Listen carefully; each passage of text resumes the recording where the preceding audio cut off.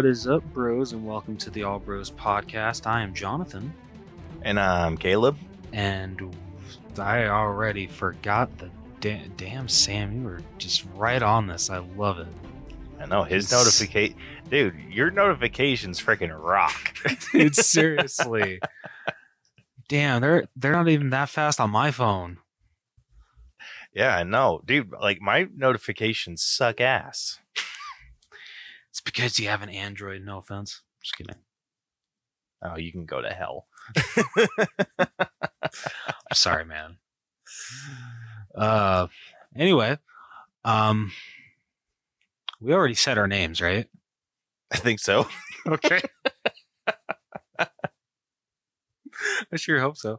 Well, we're a couple of bros on a mission to give you guys the most detailed movie reviews out there with as little bias as possible. Welcome to the All Bros. This week on the podcast, we got something to talk about with 4K Spotlight, a movie that me and Caleb definitely both enjoyed. It's coming to 4K. And then we got nothing for Through the Wall, so we'll be jumping into our headliner, which we did have to change because we read the dates wrong for Dumb Money.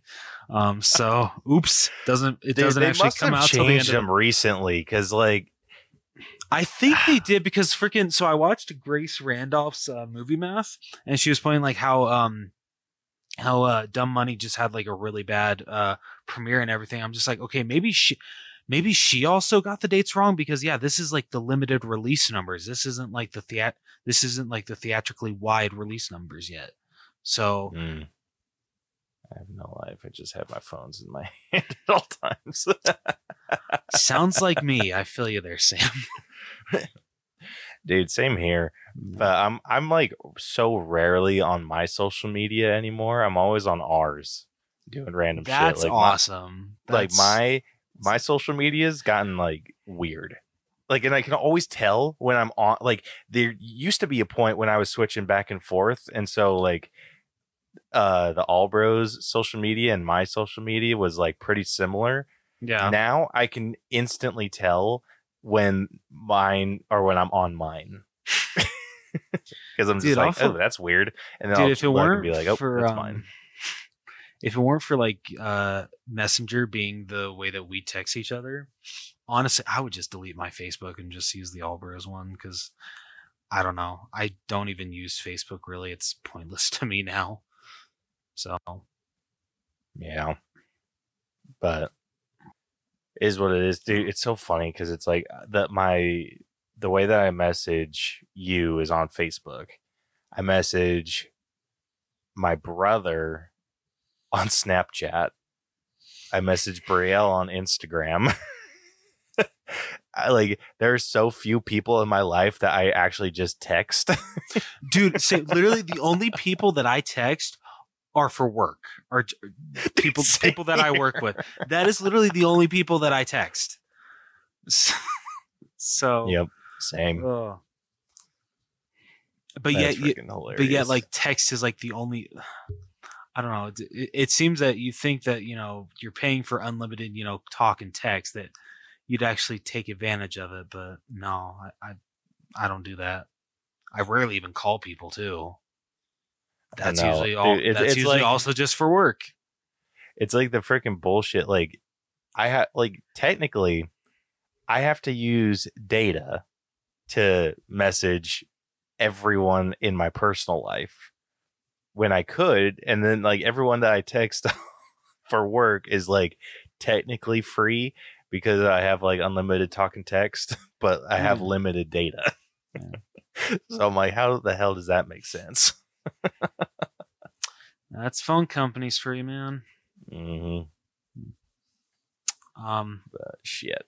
Anyway, yeah, I went through the agenda. So Caleb, what do you say we get started?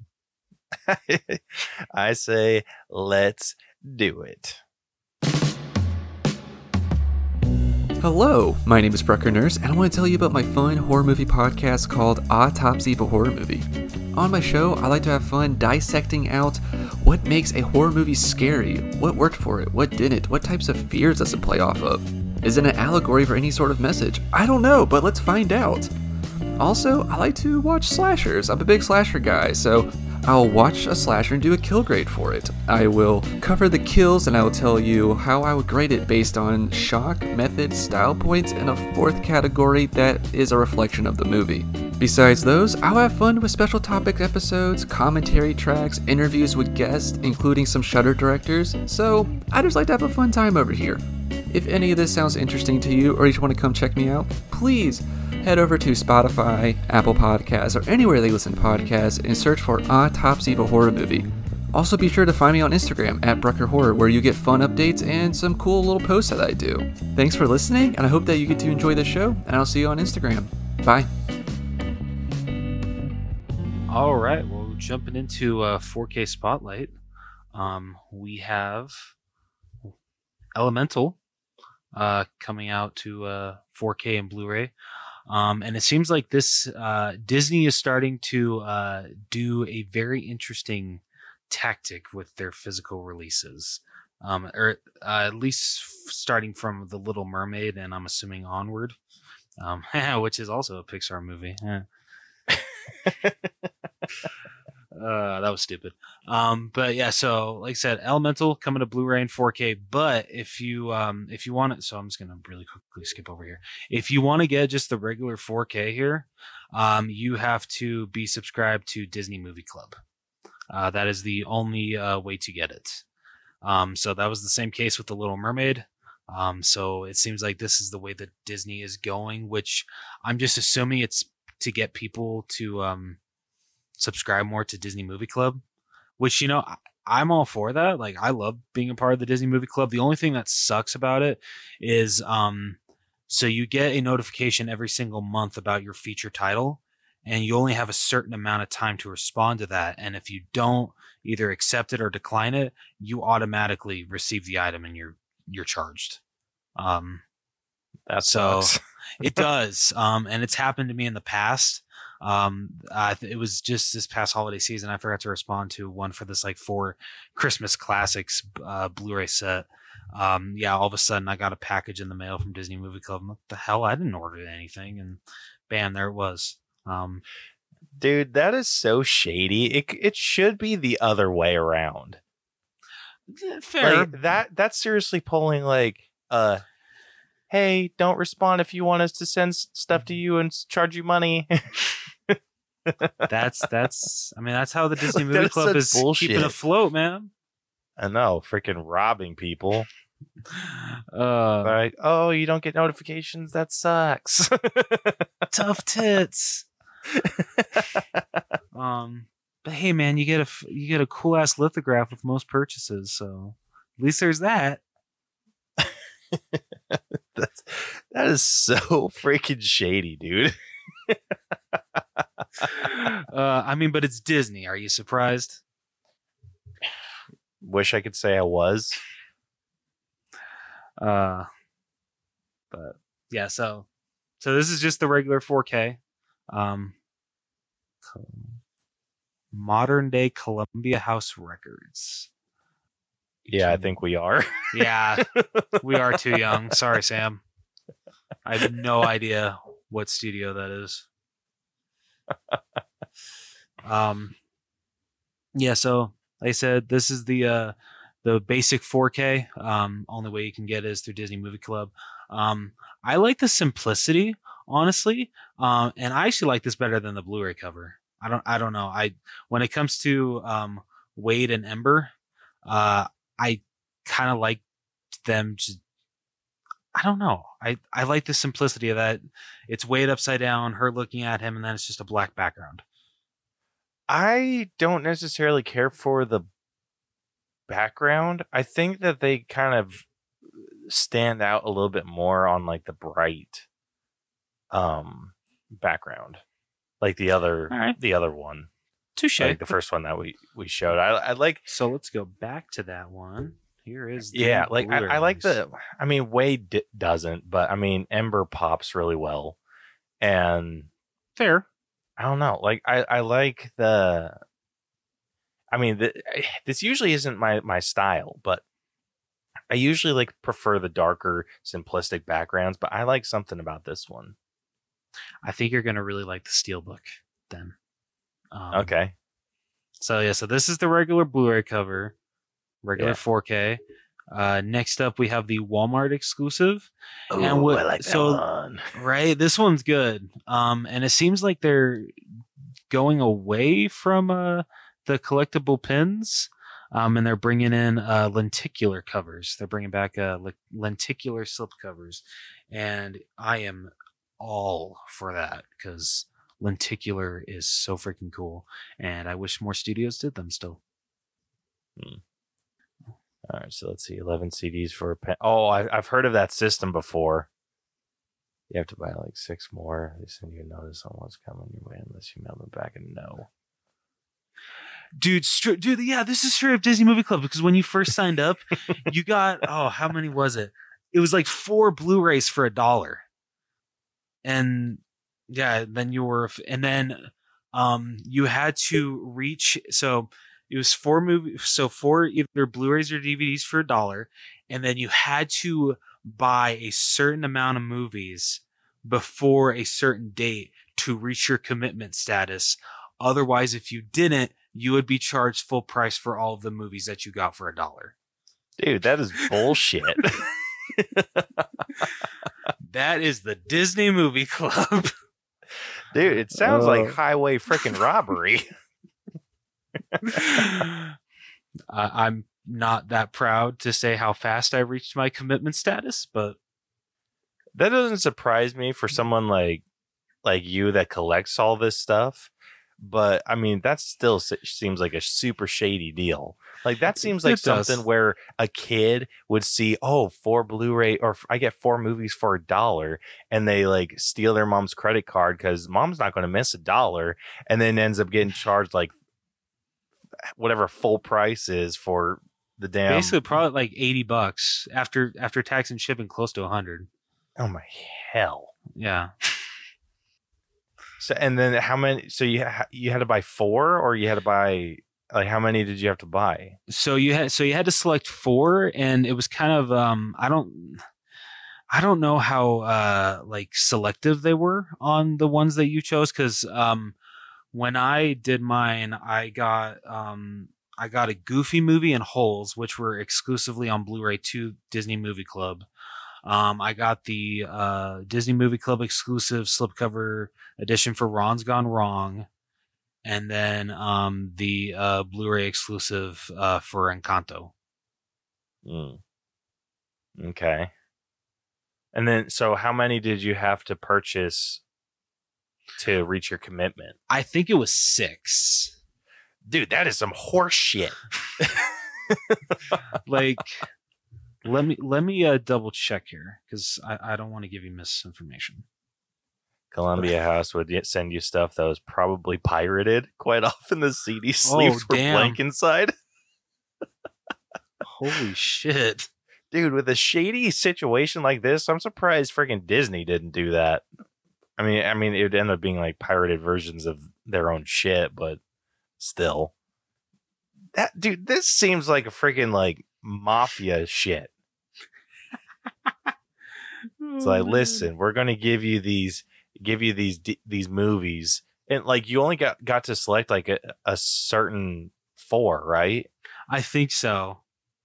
Yeah, so it's like, we'll let you pick, not out of our full selection, out of this very limited selection. We'll give it to you for $1, but you have to purchase 6 more DVDs. Okay, so it was to reach your commitment. So it was 5. So I guess since I committed, or I was able to get to commitment status so fast, or maybe just because I actually did do it, I'm a super VIP now. So with that, so I got the exclusive Lightyear version. I got the exclusive Thor Love and Thunder. I got Nightmare Before Christmas, their exclusive, that Christmas 4-pack that I was telling you about, which freaking 2 of the movies I've never even actually seen. It was Jingle All the Way, Home Alone, Miracle on 34th Street, and A Christmas Carol. Dude, And then, sorry, the 5th one was the original Aladdin, their exclusive. So Okay, I gotta tell you, when you Okay. were saying what you did and like how you reached the elite VIP status, right? okay. All I could imagine was like some shady New York like mafia uh leader that's just like, hey, would you look at this guy? Let's give him that elite status.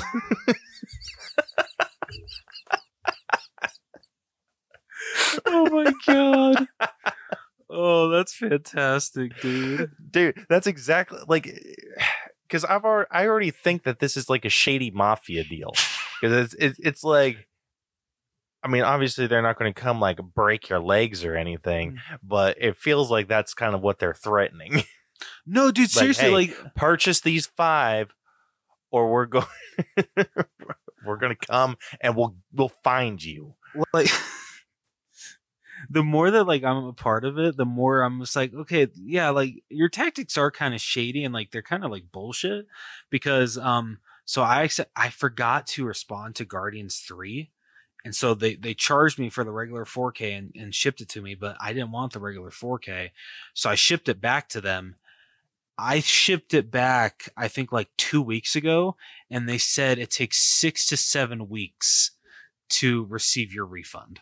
Of course it does. Yeah. Of course it I'm like, freaking are you does. That's how the freaking mafia kidding? works, Rose. This is bullshit. We'll get you your money when you get it. Yeah.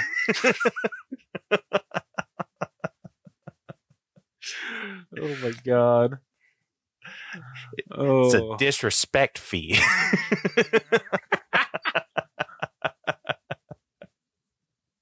Did I because I disrespected the mouse? That okay. Mm-hmm. Holy shit. Half of the kids in my school were probably part of that crime family. Holy shit. I love it. Rose, you were Columbia House. Go to hell. Dude, freaking. I know I'm a slave to the mouse. I'll admit it. Holy shit. The mouse is a freaking mob boss, dude. Haha. Yeah, and instead of breaking your legs, he just steals your money. Oh. Like he like whispers to you like, hey, you want this exclusive thing? And when you're like, what? And he's already reaching in your pocket. Like, nah, man, it's fine. Yeah. Don't worry, Disney needs this money. I mean, for the hell. quarter that they've reported, I'm sure they do. Man. Is that due to strikes or is that due to shitty business? It's due to shitty business, box office failures. Yeah. Dude, I'm still on team, like, movie theaters aren't doing as well as they used to anymore. No, they're not because for streaming with COVID truly killed the movie theaters because nowadays with how fast these movies roll out to digital, people are just like, okay, I'm only going to see movies in theaters that I feel are worthy of paying that extra price that need to be seen on the big screen. Because even if most rentals nowadays, if like it's only a couple weeks after it comes out in theaters, it's $30 to rent it, or no, it's $25 to rent it, $30 to buy it. But I mean, if you're watching it with a couple of people, that $25, if you're like charging like what, like even on like a $5 Tuesday or shit like that, like that's gonna add up fast, and you're gonna make that money back super easily. And especially for like smaller films, and like I'm gonna unfortunately say like Elemental or like TMNT Mutant Mayhem. Some people probably don't think that those are worth seeing on the big screen. I feel Mutant Mayhem is, maybe not Elemental. I loved Elemental, but I don't know if it's like worthy of seeing on the big screen. People are just gonna be like, okay, either I'm going to just rent it on digital when it first comes out, or I'm just gonna wait till Disney Plus. Dude, I think the movie theater industry is going to have to totally revamp what it is. I agree. Like I'm in total agreement with you. there are definitely some movies that need to be seen on the big screen. And it's like these big blockbuster films, anything Marvel, freaking anything Christopher Nolan, anything like all these big names, Yeah. those movies kind of need to be seen on the big screen. Mm. I think that movie theaters, not the big ones like Cinemark, AMC, whatever, I don't think those ones are going to be affected too much, as long as they keep bringing in the big blockbuster movies. But the little theaters are going to be the ones that get hit. And I think the smaller movie theaters, they're trying to keep up. They're like, oh, like these people want to see the new shit, and so I think they put themselves in a bind trying to get their hands on like the new movies for people to see. I think they just need to go balls to the wall and be like, we're just going to re-release old movies. No, and honestly, I think that's a really good idea because there's a lot of movies that I would love to see on the big screen. That I Mhm. never got a chance to. Like a couple months ago, Cinemark. So actually, two occurrences here. One, Cinemark. I think they do this like every year. But they actually were showcasing the original Halloween on the big screen for one night only. I was able to catch the screening at Orem Cinemark. Absolutely freaking loved it. It was so cool seeing that movie on the big screen. It felt like a brand new movie. I loved it. And then a couple weeks ago, I think after I saw Oppenheimer, Fathom Events was showcasing a Coraline to celebrate its anniversary. So I was able to finally see that one on the big screen. Absolutely worth it. Felt like a new movie. So yeah, if they're willing to dish out these old movies and put them back on the big screen, people I feel are willing to pay, maybe not like full price, like the $12 to $15, but like maybe just like a little cheaper. Like say like you're going to like an evening showing, I pay like $8 to $10 to see like the original Halloween on the big screen or the Yeah, original dude. Ghostbusters. That is a dream of mine to see the original Ghostbusters on the big screen. The local sticky shoes going to old releases. Dude, they should. Like, It seemed, yeah, no, Sam's got a point. It seemed from what I saw. So after Sticky Shoe went out of business, someone bought it out and called it the Old Town Hub.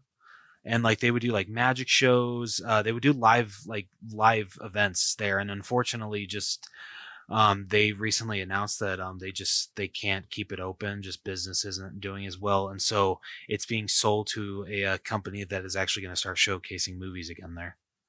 oh man, dude, okay, so I had this weird experience when I went to go see Gran Turismo. So I went into the movie theater at like 12:30 and it was like dead. Okay. Like dead. So like I got there and I didn't think they were open. Like that's how freaking dead it was. Damn, bro. But I walked in and all the employees were sitting around goofing off on their phones, and then they saw me and then they all like got their positions and everything. But I was walking through the theater after Gran Turismo got out, and like I went to the restroom kind of down the hall and was just kind of like walking around, and I'm like, dude, I kind of want to own a freaking movie theater. It would be really cool.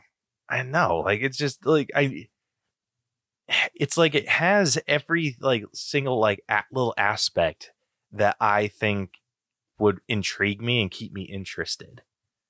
Like it's a lot of like construction, fixing stuff up, throwing stuff, like trying to be creative with it, and like trying to find those little like ins and outs of like, hey, like what's going to draw people in.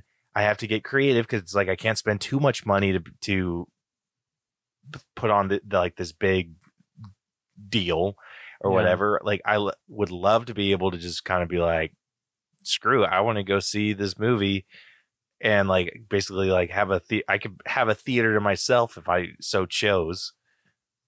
Yeah, it's true. And just like other like just random stuff like that. Like it's just like, hey, if I have like a little arcade, like I can go and fix all that stuff. Like all these like little different like parts of things that I'm interested in, like I'll kind of come together with movie theaters. Yeah. And I would love to do something like that, like run old releases. And I'd have freaking fun with it. Like for like the month of, I don't know, like the month of March, I'm only showing like movies that were released in March. Oh, I like that idea.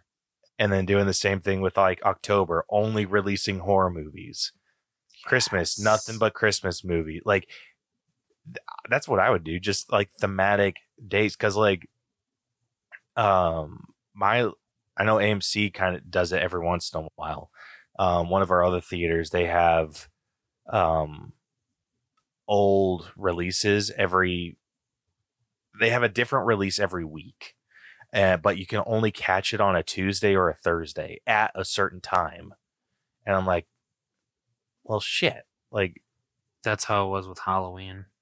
Yeah, so it's like, oh, Tuesday or Thursday, but we only have 2 showings. And I'm like, that kind of blows. Yeah. Like, it'd be nice if I had like a little bit more time because there are some movies that I'm like, yeah, I'd be super down for that, but I can't do Tuesday at 9:00. Yeah. Like, it'd be nice if you had like a showing at like 1 or like a little earlier in the day or whatever. And I think there's money there. Like, I don't know how hard I'm going to pursue my like wanting to own a theater. I might just build one in my backyard and call it a day. Yes. Hey, that's good enough. I love it. Yeah. Could you imagine just like freaking pimped out, like giant ass, like IMAX theater? That would be Dude, pretty if I sick. had the money, it would seriously be like a full blown movie, like IMAX theater situation with like a handful of seats. Like, I think that'd be the coolest shit. But yeah. Anyway, talking about my hopes and dreams. Allow me to squash them. Yeah, I know how much money that shit would end up costing me. Yeah, I'm sorry, man. But you know what? If this ever does become a reality, count me in on this investment. Dude, that'd be the shit. Like, I'd invest in like the best stuff. Yeah. Like I say, count me in. Full blown like recliner seats. Dude, let's both go half. Let's make this happen one day. Maybe not until we're into our like late 30s, early 40s. But we just need at least me. I just need to get to a point where I'm not living paycheck to paycheck. Hey, same. No, dude, same. I mean, I have a decent amount in savings, but I don't want to touch that. So I'm living paycheck to paycheck. But honestly, most of America is. Yeah. And it sucks, but unfortunately, that's why I'm like learning. Maybe I'll learn to like build that IMAX quality like speakers and figure out what to do. For now, the VR big screen works. It does. It very much does. Like I need to get the like an updated headset, but yeah, just like I want to keep up to date, like just so I can see like how good the video quality will get. Yeah. Because like there's some headsets out there that are like ridiculous in like their quality. Like there is one that's so good that it's like this dude, he would like they have these these haptic feedback gloves for touching stuff, and so it'll like feel like you're touching things. And this dude, it was like a model of like a human, right? And he like went to like touch the person, and so he's like, the haptic feedback really helped sell this, but the quality of person, like it was so like there was zero lag in it, so it felt like someone was standing right there that I could like sit and touch. And then they did this thing because they use it for like anatomy classes, and so they like stripped it of its skin, like this model. And he's like, I had like a guttural reaction to it because it was just so jarring watching someone that looked real just lose all their skin. He's like, I could feel my heart rate rise, and I'm just like, damn, dude, like that's insane. And he's like, I've gone back to my other, like my normal headset because that was like one that was like in testing and development, and he's like, it's hard to go back to like. He's like, don't get me wrong, mine's still like super high end quality, but it's not that level, and that's kind of ruined my headset for me. All right, fair enough. I'm like, damn. Yeah, Yeah, he says that's usually the case, but I was nervous about where you were taking the glove subject. No, like they have these like special gloves, and it's usually with like motors and stuff that are attached on like the wrist, but they'll pull your fingers back, like because like each of the fingers is connected to a string, so it like pulls it back and makes you feel like you're touching stuff. So like they'll have it with swords, apples, but it's crazy because they'll like make you feel like you're holding a solid object, and just by pulling on your fingers in a certain way, like with those strings. That's insane. Explicit label coming. Yeah, I mean, it's wild. It is really wild what they're able to do. Yeah, and honestly, it's just going to get better from here. So that's true. That's very true. So getting back to Elemental, we got one more release, and that is the Best Buy exclusive Steelbook. Ooh, so right. I like that one a lot. Right. So I love that it's, them touching, and then the back is a flame surrounding their hands about to touch. Oh, I know, right? It's so cute. I dig it. Right. Yeah, I love the Steelbook. It's so good. Yeah, I like this one a lot better than that first one. Than the regular Blu-ray cover.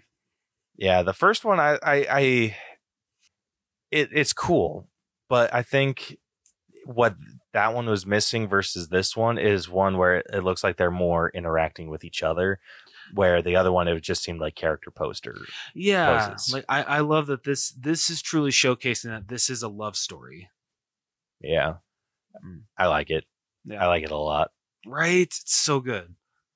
So like for me, the Steelbook wins, and also just because I'm basic, I really like the Disney Movie Club 4K cover. Fair. Totally fair. But so that's it for 4K. Like I said, we got nothing for Through the Wall. So Caleb, what do you say we get into our main event of the evening, or our headliner? That's what it's called. When was the last time we called anything main event of the evening? What's that been, like 3 years? It has been a hot minute, Rose. Probably pre-COVID, I'm sure. I think it was way pre-COVID. Oh, geez, Louise. Damn. Mm-hmm.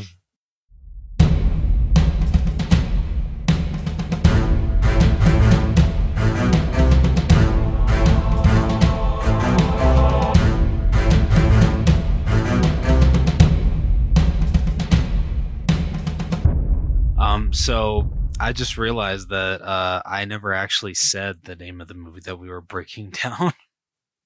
I swear I didn't. You? No, I don't think I said Guardians of the Galaxy Volume 2.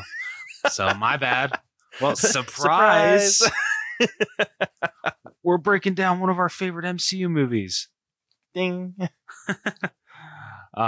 So yeah, so since we couldn't do Dumb Money, and a couple things, some stuff came up, and so we weren't able to go check out another movie that we were talking about. We moved that to next week.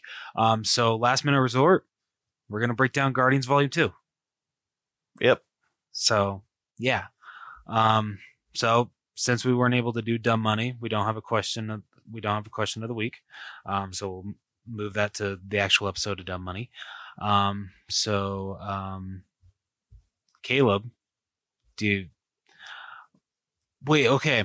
Which comes, dude? I am like drawing a blank this episode. What comes first? Is it you saying how we break down movies on this podcast, or is it reading with Rose? Well, it's usually. Oh shit! You forgot too. Okay. No, well, because you questioned me on it. Like I know, like the typical order of events. So usually it's question of the week. We can't do that. So yeah, it's explaining how our breakdown system works. That's okay. Yeah, because then you'll say, so if you haven't seen this movie, Rose is about to spoil the entire. Okay. Yep. Now it's coming back to me. Okay. Yep. All right. Ready and go. All right. If you're new to our breakdown system, we have split movies into 8 different categories that we individually score to come to a final All Bros letter grade. The 8 categories that we score are story, writing, acting, character development, effects, music, costumes, and then we give it our own personal score at the very end. All of those numbers get magically added up and spit through our algorithm and give us a final All Bros letter grade to compare this movie to others of a similar grade. As well as a percentage that doesn't really matter all that much, but the rankings are pretty fun to throw people off on social media. So we continue to do them. Yeah. Yeah. But yeah. So if you have not seen Guardians of the Galaxy Volume 2, you have had ample time to see it. So if it is spoiled for you past this point, it's your own damn fault. Yeah. You have been warned. They all die. Volume 3 was an illusion. It never happened. Yeah. So we will be putting up the spoiler warning. So yeah, if you choose to listen beyond this point, you only got yourself to blame. Yep. So without further ado, it is our favorite segment that we like to call Reading with Rose. All right. In 2014, Peter Quill, Gamora, Drax, Rocket, and Baby Groot are renowned as the Guardians of the Galaxy. Aisha, leader of the Sovereign Race, has the Guardians protect valuable batteries from an obelisk, an interdimensional monster, in exchange for Gamora's estranged sister Nebula, who was caught attempting to steal the batteries. After Rocket steals the batteries for himself, the Sovereign attacks the Guardians' ship with a fleet of drones. A mysterious figure destroys the drones, and the Guardians crash land on a nearby plane, Berhurt. The figure reveals himself as Quill's father, Ego, and he is joined by Mantis, his naive, empath. Is it empath? Empath, yeah. Empath. Okay. Servant. Ego invites Quill, Gamora, and Drax to his home planet, while Rocket and Groot remain behind to repair the ship and watch Nebula. Aisha hires Yondu Udanta and his crew, who has been exiled from the Greater Ravagers community for child trafficking, to recapture the Guardians. They capture Rocket, but when Yondu hesitates to turn over Quill, whom he raised, his Lieutenant Kraglin Do they ever actually say Kraglin's last name in the movies? Not even once. That's what I thought. So Kraglin Obfenteri, I hope that's how you say it, questions his objectivity, and another lieutenant, Taserface, leads a mutiny aided by Nebula, who shoots Yondu. Aided by Nebula, who shot Yondu. Sorry, dude. For how many times I have seen this movie, how am I screwing up the plot this bad? I mean, you're definitely not letting us down with this Reading with Rose segment. Well, thank you. That totally makes me feel better. Taserface imprisons Rocket and Yondu aboard Yondu's ship and executes his loyalists. I don't know about you, but that scene even back then was hard to watch. Like just seeing them like shoved out into space just to freeze to death. That shit was so effed up. Yeah, real freaking jacked. Nebula leaves to find and kill Gamora, whom she blames for the torture inflicted on her by their adoptive father, Thanos. Thanos. That's a period, Jonathan, you dumbass. Groot, Groot and Kraglin, who is remorseful and never intended for a mutiny, free Rocket and Yondu. Using Yondu's arrow, the group destroys the ship and its crew while escaping. Taserface warns the Sovereign before dying. Ego, a godlike celestial that manipulated the matter around his consciousness to form his home planet, explains that he projected a humanoid guise to travel the universe and discover a purpose, eventually falling in love with Quill's mother, Meredith. Ego hired Yondu to collect the young Quill after Meredith's death, but the boy was never delivered, and Ego has been searching for him ever since. He teaches Quill to manipulate his inherited celestial power, while Mantis grows close to Drax and tries to warn him of Ego's plans. I don't know about you, but like after Guardians 3, you just appreciate how great of a relationship Mantis and Drax have. Like, Yeah. dude, freaking them saying goodbye to each other, like, that was the hardest shit ever. That was so hard. Ugh. Freaking rough. Right? So she warns of Ego's plans. Nebula arrives at Ego's planet and tries to kill Gamora, but the pair reconcile and reach an uneasy alliance, soon discovering a cavern filled with skeletal remains. Ego brainwashes Quill and reveals that in his travels he planted seedlings on thousands of worlds that can terraform into new extensions of himself, but only the power of two Celestials can activate them. To that end, he impregnated countless women and hired Yondu to collect their offspring, but killed them all when they failed to inherit his celestial power. Quill fights off Ego's influence when Ego reveals that he gave Meredith the brain tumor that killed her. After Quill violently attacks Ego, oh my dude, Ego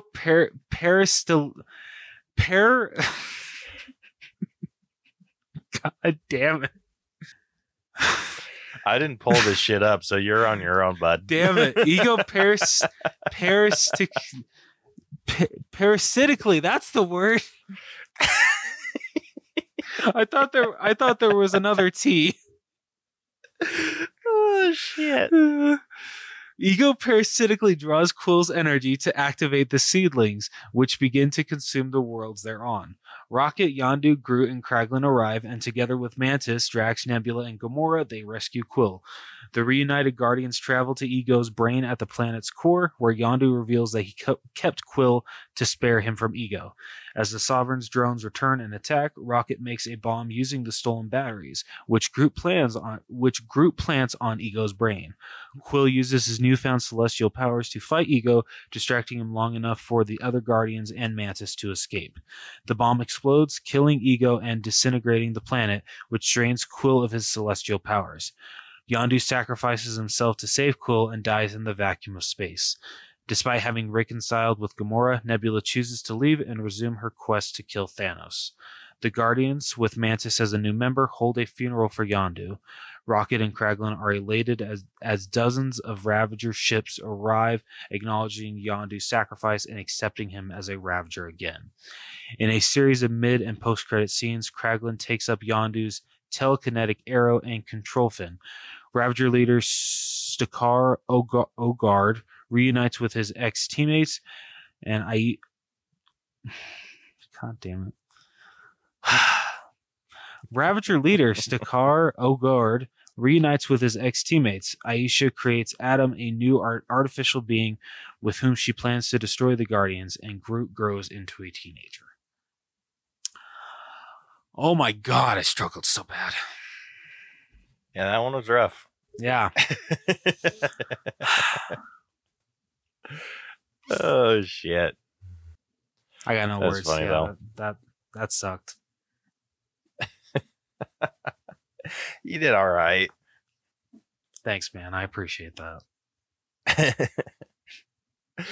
All right. Well, starting off with story. Dude, this one, out of all like the Guardians movies, I probably enjoyed the third. Like it's weird. I think I hold the third one in higher regard than the second, only because I feel in terms of like quality of film, I think that it's higher. This one I had a lot more fun than I did the first. I can definitely agree with you there. I feel like I don't want to compare the third one to this one, but like say like I am going for a minute because I definitely agree with you. You definitely hold the third one to a higher rank. Um, when you're reading names from other worlds, are you spoiling the English language? Yes. Yes, let's go with that. I'm pretty sure parasitically is still an English word, No, Rose. no, it's not. I don't know what you're talking about. Yeah, no, that word originated on nowhere.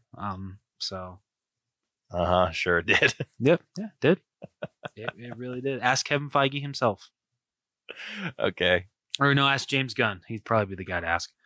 But yeah, like I said, definitely agree with you. Hold Guardians 3 to a higher rank. But yeah, this is the most fun out of the two.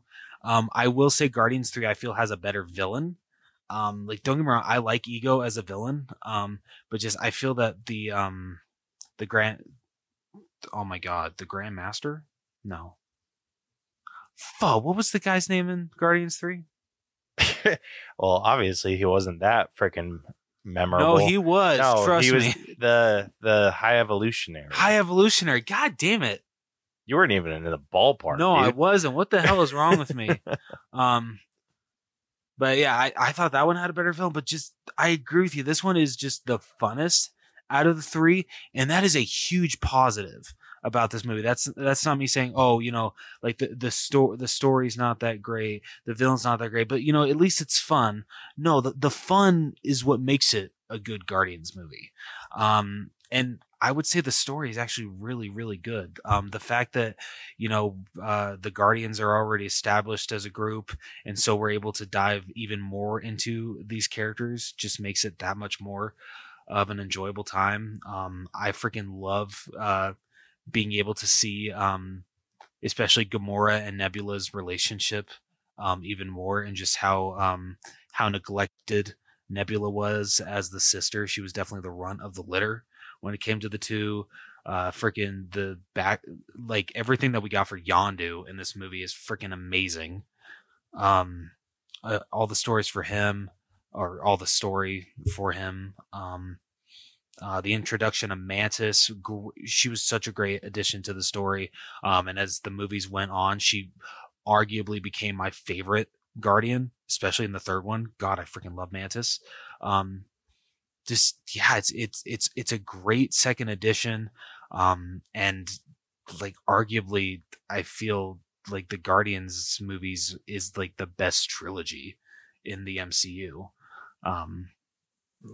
Dude, very easily so. Right? Like it has no competition. it doesn't, because like the Iron Man trilogy, I have problems with 2 and 3. Captain America, just like I don't like the first one's good. But just I have problems with Winter it. Soldier is fantastic. Oh yeah, Winter Soldier is perfection.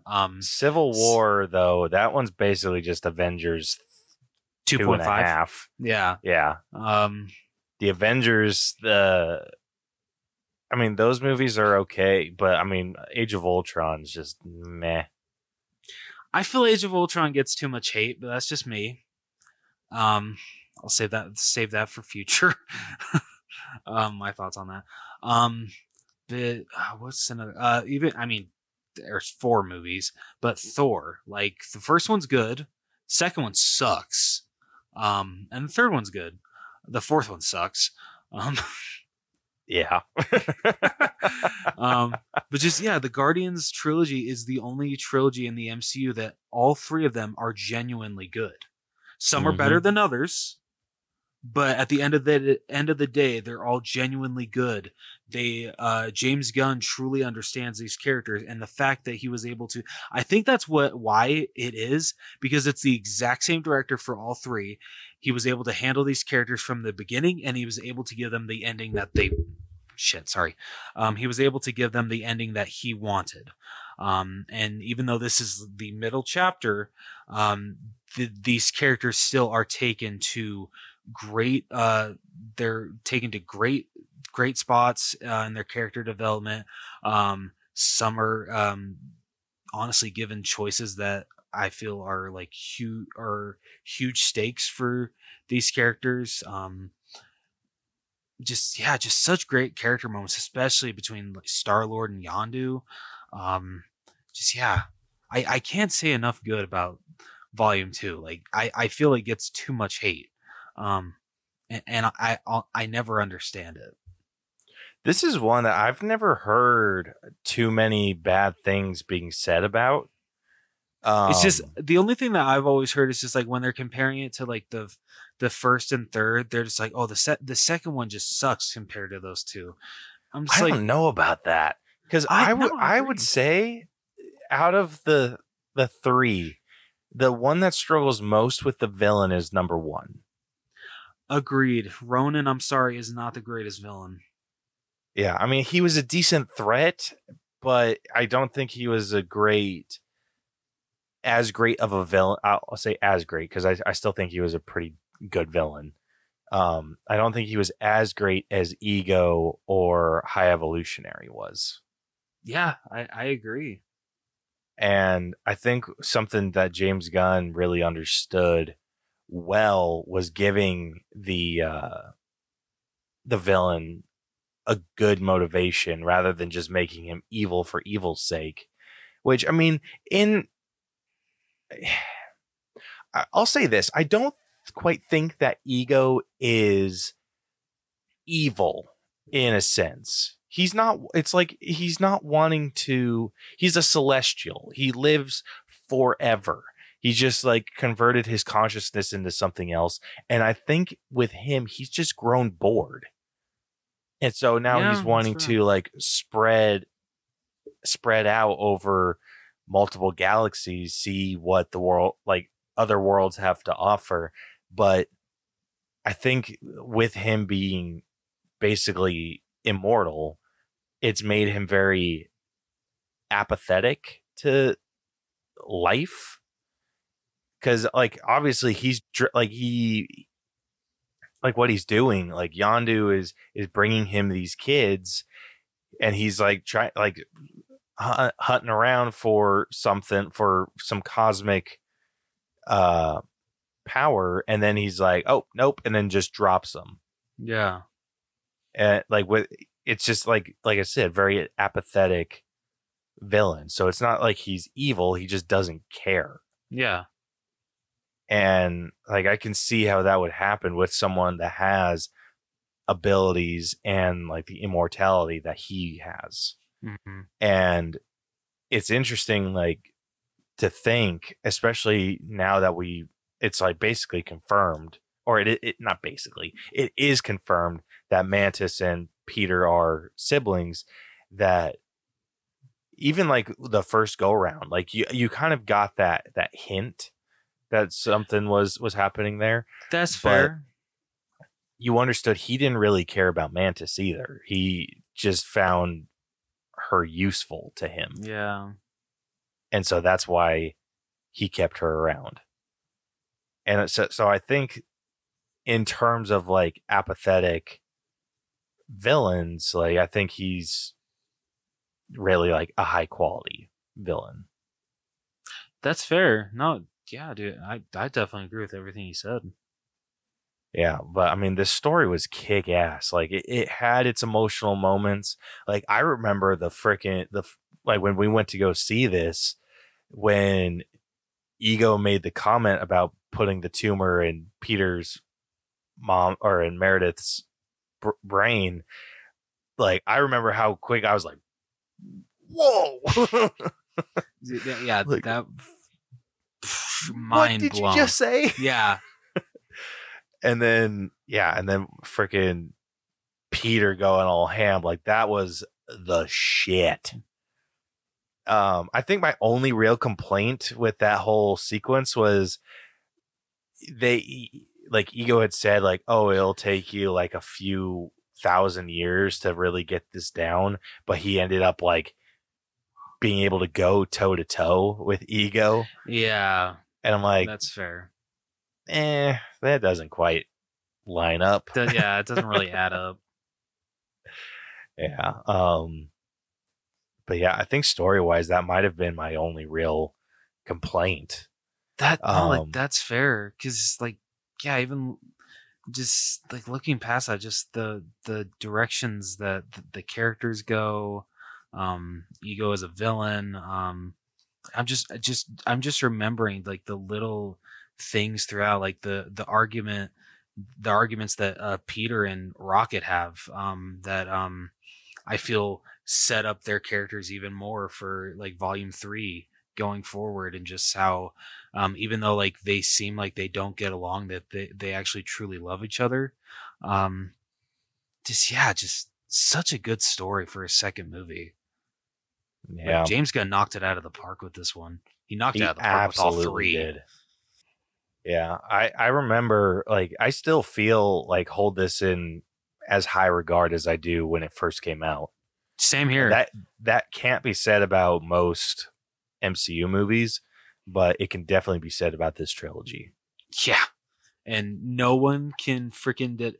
And I will go to my grave with the statement that Baby Groot is so much more cuter than Grogu or Baby Yoda, whatever. Bro, that's a close freaking fight, but I know it is, but I'm sorry. Have you seen the I Am Groot shorts? I haven't seen the new ones yet. I have. Okay, But I haven't either. but I've seen the first batch that came out, and Dude, I freaking love those. Yeah, that just like that like truly solidified. I'm like, okay, yeah, Baby Groot is so much cuter than Grogu. Like those were freaking adorable. Yeah. You can't. I can't count how many times, because I watched them with Christina. I just all of a sudden hear her shout, "He's so cute!"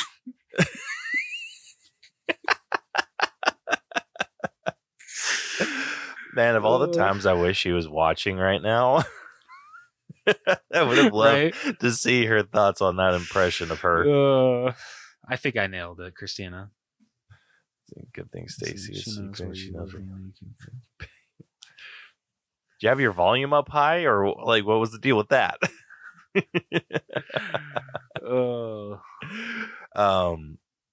But yeah, so getting into the story, like where are you sitting? Like, I don't know, man. This one cracks 90s for me.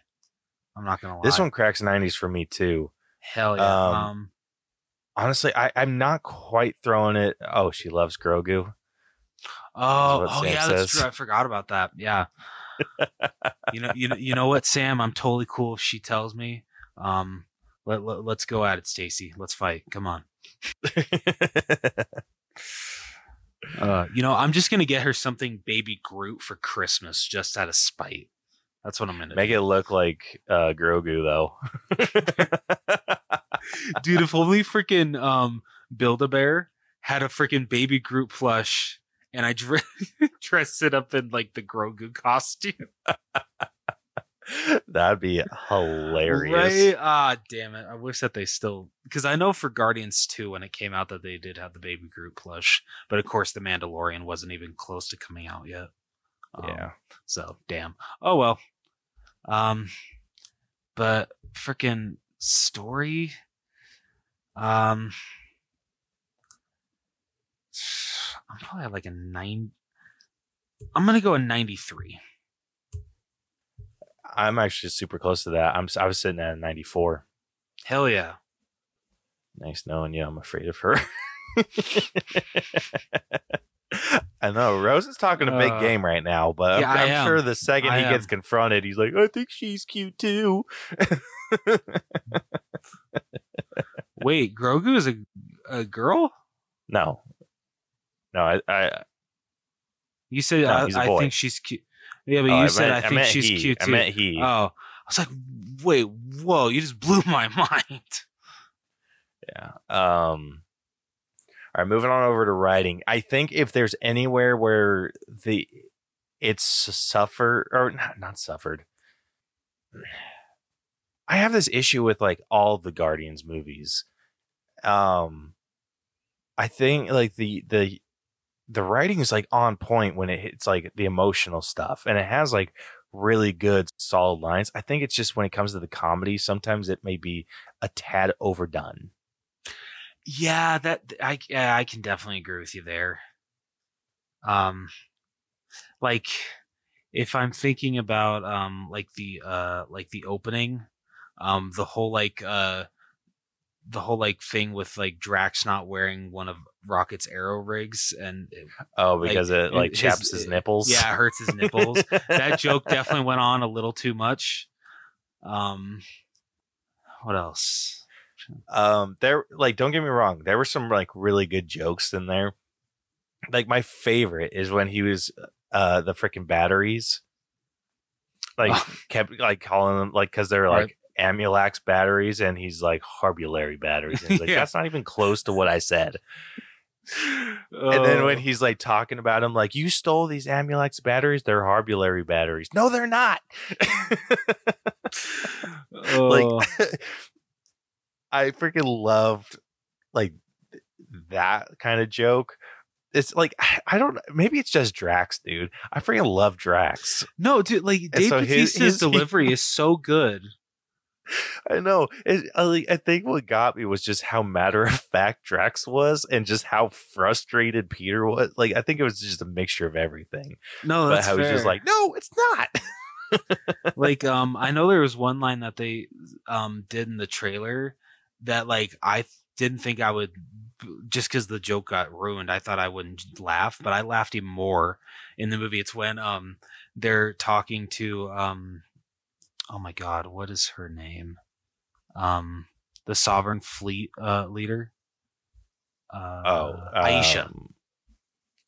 Aisha, when Rocket straight up goes, they said that you people work in seated douchebags, but that isn't true at all. And then he winks. He's like, "Oh, my bad. You guys weren't supposed to see that." Oh my gosh. Yeah, I like shit like that I really liked. But I think what got me was like, yeah, the whole it chafing his nipples. What about I think what when did you? Oh, sorry, go. oh no, go ahead. No, I'm because I want to know about how you felt about because it's the, I don't know if you like the it's the faces in the background, especially the face that Gamora gives. But when they're talking about like Drax is talking to Peter about Ego, and all of a sudden Ego's just like, "Yep, Drax, I have a penis." And you know what? It's not half bad. And I don't know if you remember the face that Gamora gives in the background. Have you seen the face that she gives? No, I haven't freaking caught that. Her eyes are like so wide. It's freaking hilarious. Like in shock that he said Yeah, that, or yeah, exactly. okay. Yeah. It's freaking hilarious. Because I'm sure she's just like thinking like, does that mean Peter's packing? That's just what I would assume. Oh man. But just yeah, I didn't catch that. I feel sorry. I keep interrupting. I'm sorry. No, you're good. I'm just trying to think of like other shit. Like any issue that I had with the writing was mostly comedic stuff. All of like the heartfelt things were really good. Oh, I remember now. Taserface. I think that his joke went on a little long. Yeah. Yeah. Yeah. It was like it. Don't get me wrong. It was funny occasionally, but I think it like really lost its umph like later on. I would have been. I wish that they would have just stuck with just when Rocket's just like I just can't imagine looking in the like when you're a kid or something and looking in the mirror and just think it would be a kick-ass name, Taserface. Like that was great. That had me laughing. But just after that, they will not let the joke die, and it's really annoying. I think it was because they played it up as something that was way more funny than it actually was. That's fair. I think I think it would have been funnier for instead of Rocket to be like freaking belly laughing. I think it would have been better had he just kind of like chuckled. Yeah. And then him be like, what the hell was that? And then like that whole situation. And then when he's talking to Aisha and being like, let him know that he was destroyed by Taserface, and then if she just like because I think her little like chuckle like really sold the joke, but I think That's fair. Rocket just guttural like that was too much. It just sucks Like, that you you kind get of like have to have some those- self-awareness. Like, No, I agree. I think the issue is like, and sometimes it works. Like, don't get me wrong, but I think it's just thinking your joke is funnier than it actually is. Like you think that like the whole joke with Rocket having to tell baby Groot so many times that don't press this button that it would get annoying, like it wouldn't be as funny. But no, like every single time that they kept doing that joke, I felt it got funnier and funnier. Whereas the Taserface joke, yeah, just the first time Rocket has a really good laugh at it, I'm just like, okay, it's funny. I get it. Like, it's not that funny, bro. Yeah, but let's move on. Let's let's either have a serious moment or come up with a new joke. But nope, they just kept it going. Yeah. I mean, but like dramatic moments though, like some outweigh like the that kind of stuff, because that scene between Rocket and Yondu, where Yondu is straight up just being like, this is who you are, and you know why I know that? Because you're me. You and me are exactly the same. Oh my gosh, dude, that still freaking like gut punches me. Right? It's so good. And then of course, when Yondu saves Peter, and is literally just apologizing, being I'm sorry I didn't do any of it right, but I'm proud that to have raised you and be the dad that basically you deserved. Yeah. Like, oh man, Just that like and then again, some of the freaking other lines from Yondu, like he may have been your daddy, boy, or maybe been your father, boy, but he wasn't your daddy. Yeah. Freaking okay. Like, don't get me wrong, I love that line. It's a great line, but I hate social media is ruined. Yeah, I hate the internet so much because literally all I can think of when someone says "daddy" is sexual. That's all I can think of. So unfortunately, I'm right there with you. Yeah. So whenever, so like for such a great, powerful scene, such an emotional scene, it's ruined because I'm just like, like you kind of have to laugh about it because you're just like, I know it's not what they mean, but that's what my brain is thinking, and I freaking hate my brain for going to that area or that Dude, part. I am seriously hoping that trend eventually dies. I doubt it, dude. I doubt it. I know, but I'm hoping it does, because eventually it's going to get to the point where I think like Iris is eventually going to get like called out or made fun of for calling me that, and it's going to just break my heart. Yeah, that's fair. Yeah, I mean, hopefully it either is just not weird because like I am her dad, but yeah, fingers crossed. Fingers absolutely crossed. Yeah. But I get what you Definitely. mean. But I mean, dude, Yondu had some freaking like killer lines. he Like, really I freaking did. still love the like, I'm Mary Poppins, y'all. Oh yeah, it's so great.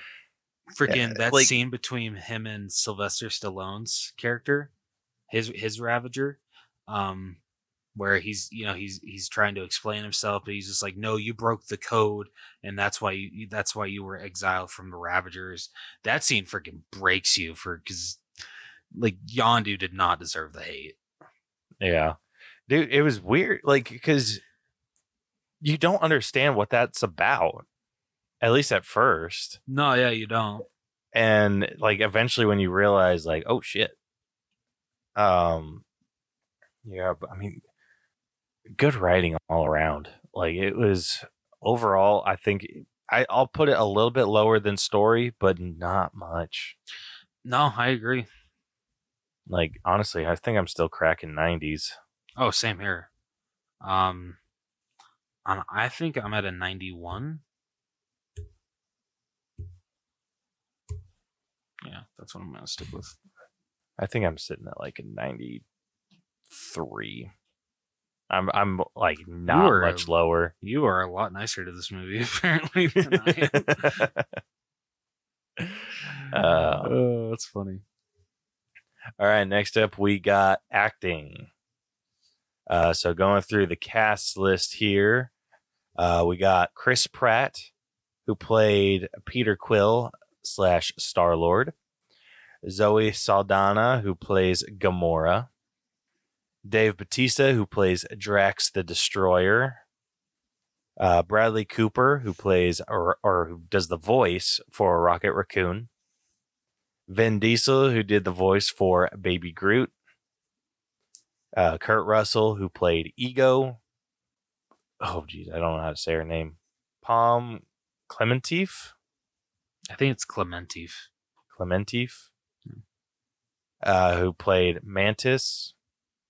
Karen Gillan, who plays Nebula. Michael Rooker plays Yondu. Sean Gunn plays Kraglin. And then Chris Sullivan plays Taserface. All right, so what's your top three looking like? Number one, I gotta give to Michael Rooker as Yondu. Absolutely fantastic. I'm honestly still sad that this was his last movie, but he went out on such a high note, and he's so good as Yondu. Like don't get me wrong, I loved him as Yondu in the first one, but I feel that he didn't really have as huge of an impact on me as he did in Volume 2. Because after we walked out of this movie, he was my favorite character of the movie. And just from the emotional beats that he had to hit, learning about more of his character, his past with Peter, and just everything that he did to basically save Peter from Ego. So good. Michael Rooker, number one. Number two, honestly, two, I'd probably give to Bradley Cooper as Rocket. Once again, he was absolutely fantastic. He knocks it out of the park every single time with Rocket, and this time was no exception. Absolutely loved his character, Rocket's story definitely comes full circle in the third one, but we're definitely given more information in this one to I guess piggyback off of what we were given in Volume 1, which I always love learning anything about Rocket, and when his full backstory comes to fruition in the next installment, it freaking gut punches you so bad. But just what we get here with Rocket is fantastic, and Bradley Cooper is incredible as him in this. And number three, what would I give to number three? I'd probably give to Zoe Saldana. Gamora, loved her in this. This is, I think, her best performance as Gamora.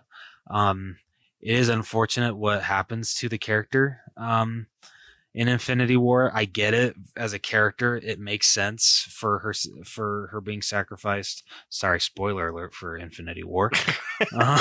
Oops. Yeah, we didn't give a proper warning for that, Rose. Sorry. Okay, but if you people haven't seen Infinity War, like, come on. Yeah, what are you doing at this point? Yeah, like I don't know. That's just me. But yeah, this is the best she's ever been as this character. Just all of literally her scenes with Nebula, her scenes with Peter, just everything, just so good here. To the point that actually, you know what? Now that I'm thinking about it, I'm gonna switch my 2 and 3. So I'm sorry, Zoe Saldana's number 2, Bradley Cooper's number 3, because I truly remember. I'm remembering how much I love her character so much in this movie, and just how that like I've driven home that this is the best that Gamora has been, and unfortunately the best that she was when it came to this version of Gamora. I love Zoe Saldana as Gamora in Volume 3, but it's not the Gamora that we fell in love with in Volume 1 and Volume 2. But it worked for what they did in Volume 3, and I was completely fine with the direction they took her with, because still you get some sweet moments with her. But where she's taken within this one is so good. It's so fantastic that I have to give her number 2. So, like I said, switching 2 and 3. So she's 2 now. Bradley Cooper's number 3. Okay. Oh shit! Bless you. That snuck up on me. All right, my number 3. Oh gosh. Yeah, my number 3 I'm going to give to Michael Rooker. And this has nothing to do, like, this order, like, these 3 are so close. It's not even funny. But yeah, I'm giving Michael Rooker my number 3. I freaking love him in this role. I thought he was so much fun as just a character. And, like, I liked him a lot in the first one. Like, I thought he was really cool. But I was like with you, like I thought he was cool, but I didn't really think too much of him until, like, obviously that final scene where he's like using his arrow on everybody. Like, I thought that was freaking sick. And in this, we get a scene that's equally, if not better than that scene. Dude, I would say it's way better. And the song choice, oh my God, don't get me started. Dude, I cannot wait to talk about the soundtrack. Yeah. Oh, so good. Yeah, so I loved everything that he was able to pull off. Like, I think, like, I have issue with people that are a little bit more on the gruff side trying to portray deep emotional moments. But I think he freaking killed it. Agreed. Yeah, he did an amazing job with the emotional moments and being like that hard, tough, gruff. Like, it didn't feel out of place. Like, I feel like that's an issue that I have with a lot of the people that are like a little bit more on the gruff side. When they go for emotional, it's either like overly emotional or just like a very emotionless scene. But he was able to give like full, like, deep emotion in his performance, and I freaking loved it. My number 2, I think I'm going to give to Palm. I thought she was so much freaking fun, dude. She was adorable. Best way to describe her. Like, I thought she's so funny. She, like, is ridiculously funny, but the way that Drax, like, tricks her into, like, petting Rocket, and then when Rocket bites her, the sadness in her eyes, like, made me want to freaking cry. But she, like, so much freaking fun. And, like, I loved every time she was, like, touching Drax, like, whenever he was laughing and, like, just laughing right along with him. Like, they made such a perfect duo, and They really did. I freaking love her. She's amazing. Like, she could have easily like come off as like an annoying character, but she didn't. Like, she absolutely sold her role. Agreed. And this just ties into my number 1. I'm giving it to Dave Bautista. All right, that's fair. I like it. I love Dave Bautista in this this iteration, like, so freaking good. Like, man, it's hard to come up with like what, like, a specifics on why I loved him so much, but it's just like this just random shit. Like, I want to make sure I'm not getting this confused with the first, but this is the one where he talks about dancing. Yes, yeah, that's this one. Okay, good. I thought it for a second it might have been the first, but yeah, dude, I'm remembering this scene that you're talking about. Yeah, I love how he's talking to Star-Lord and just talking about like how he's like frail and feminine because he dances, and Gamora's like a hardened warrior, so she doesn't. and then he starts talking about his long lost wife, and then just saying like she could hear the most melodic music that you can imagine. She wouldn't even tap her foot. I don't know why I freaking love that line delivery so much. The fact that he's just like, many would think that she was dead.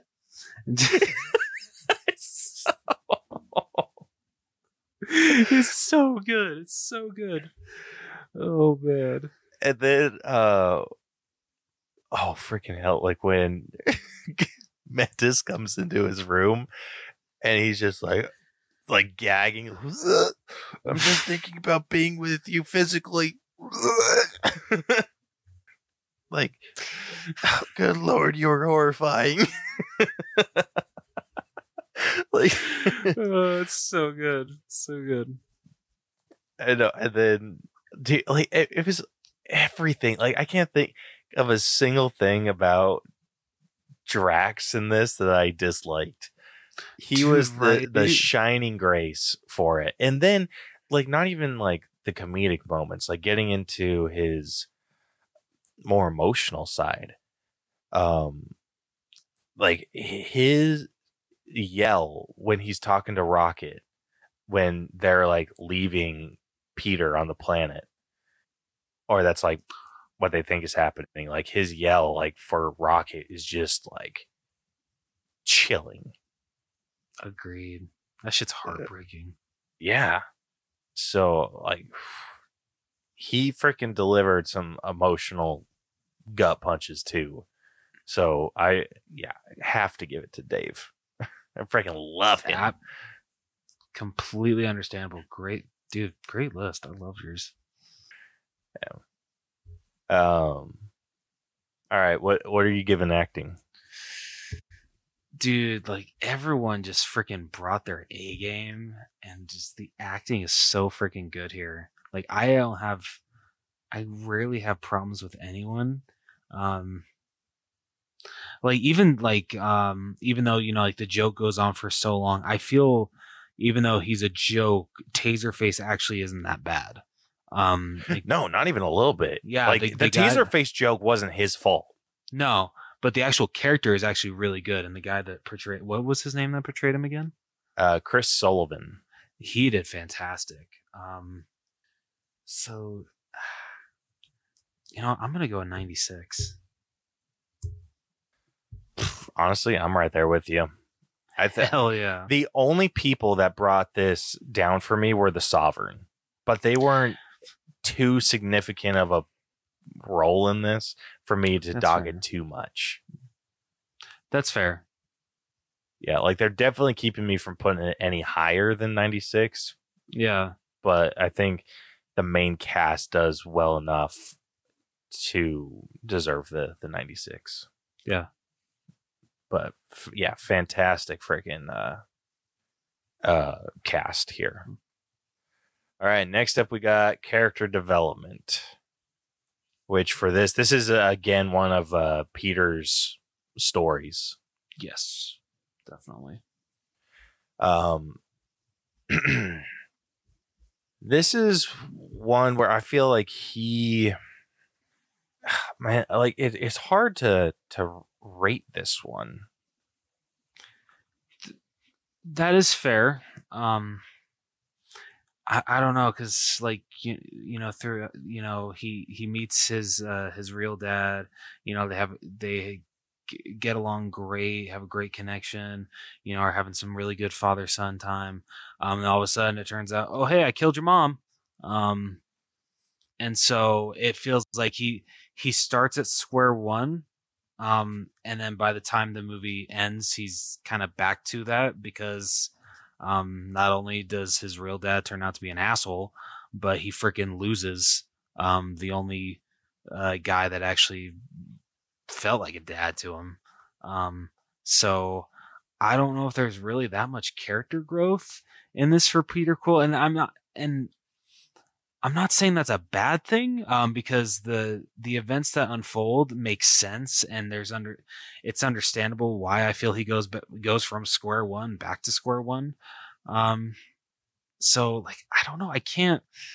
It's not a horrible character development, but just there's not a lot I feel for Peter in this movie.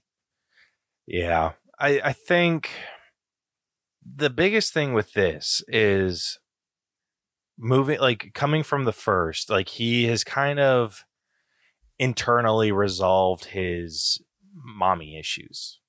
Like that feeling like he abandoned his mother. Mm-hmm. Like he kind of dealt with that and grew with this family in the Guardians.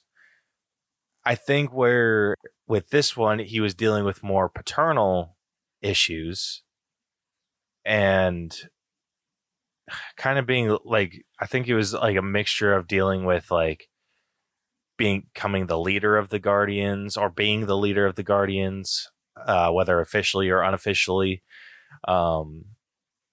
Then yeah, dealing with like the paternal void that he's been feeling. And I think once he like gets a taste of that, like you kind of see that he doesn't want to accept what Gamora told him about like the freaking mass grave of other of Ego's children. And like you kind of see that that's an issue, and then he like has to, like when he faces off against his dad, you see like there was kind of a struggle for him to start facing off against his father until he made the reveal about his mom. Yeah. And then once that was revealed, it was freaking game on. Yeah. And I think I won't say they like rushed it, but I think it was very quick for them to be like, Yondu's the dad I never had. That's fair. I will admit, like just thinking about it, over the past couple of years since this came out, it does feel a little rushed. It does kind of come out of left field. It makes sense, the way that it comes to a conclusion, the way that they explain it.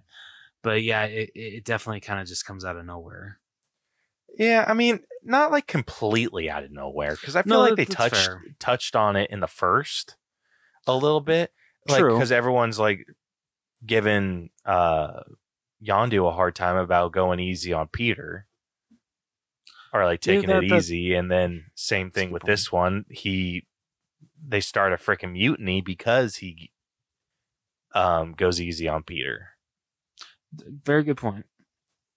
So it's like you get those vibes from Yondu's perspective. You don't really get them from Peter's. Yeah. So if there's anywhere in this that I feel suffers quite a bit, and I think I don't have the scores like pulled up, but I'm pretty sure this might have been the case with Volume 3. I think character development's where this kind of took a little bit of a dive. Yeah. Not much though, because I feel like they had enough growth for everyone to kind of make up for the lack of with Peter. I think Gamora had some decent growth with Nebula. Yes, definitely. Drax had some decent growth with Mantis.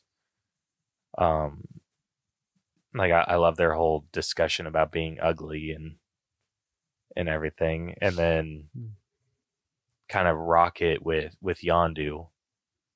Like if there's any Guardian that didn't get any, it was probably Groot.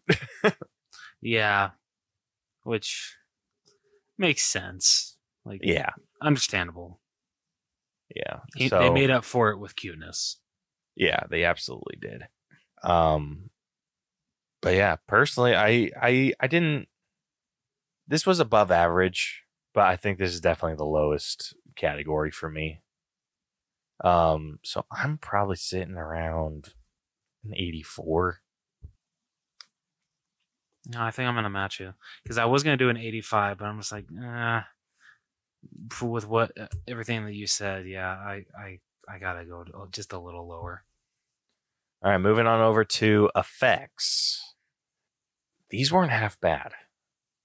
Yeah, there were definitely some like crazy CGI shit.